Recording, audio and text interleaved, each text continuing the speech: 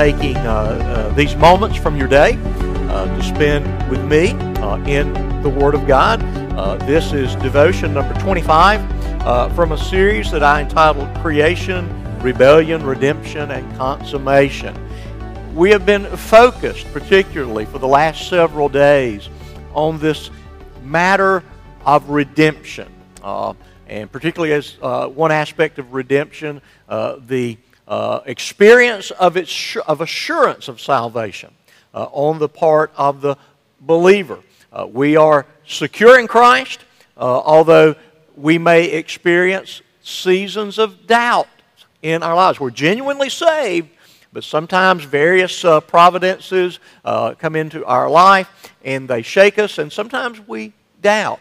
And the Bible speaks to us in so many different ways that you really can have a real sense of certainty or a sense of assurance to know that you belong to Jesus Christ. And so we've looked at several from the little epistle of 1 John. We're still there.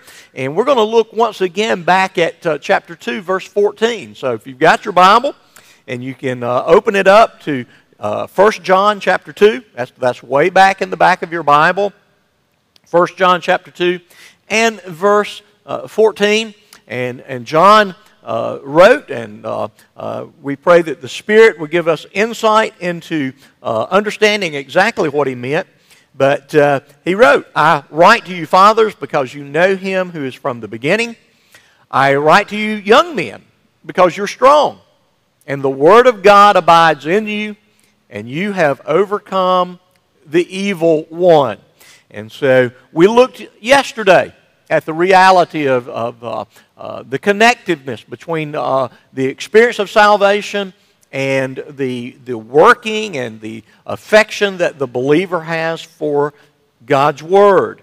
Now, John goes on to speak in that last phrase of verse 14 of the great truth that because we are in Christ, the one who has disarmed all of the unseen powers of the world by his victory upon the cross and his defeat of death, because we are in him, then we have indeed overcome the evil one.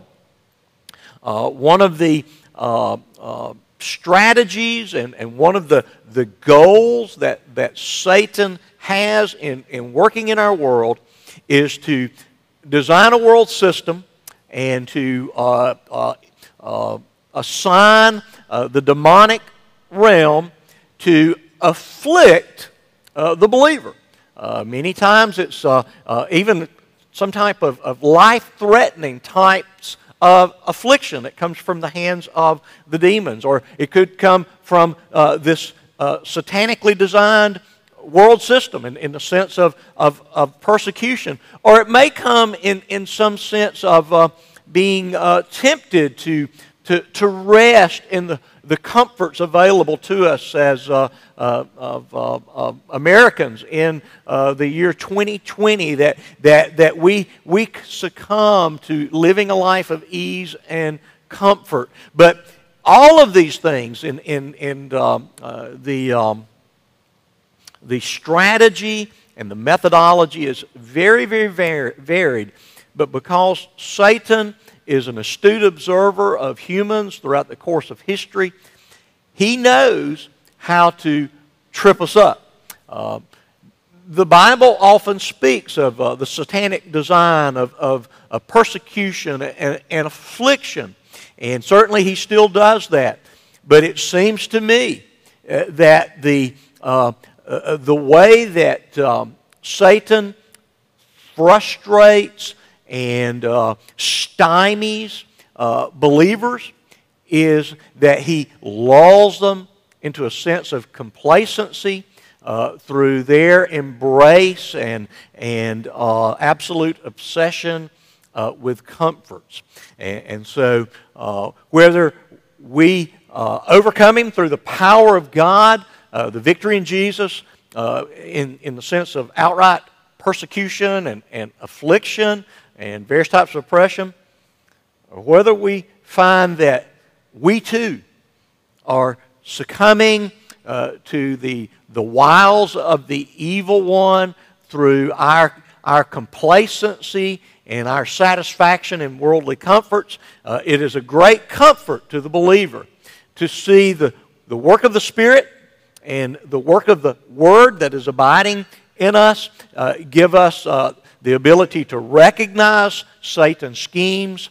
And again, we overcome them. We do not let them frustrate us. We don't let them stall us out in our pursuit of obedience to Christ.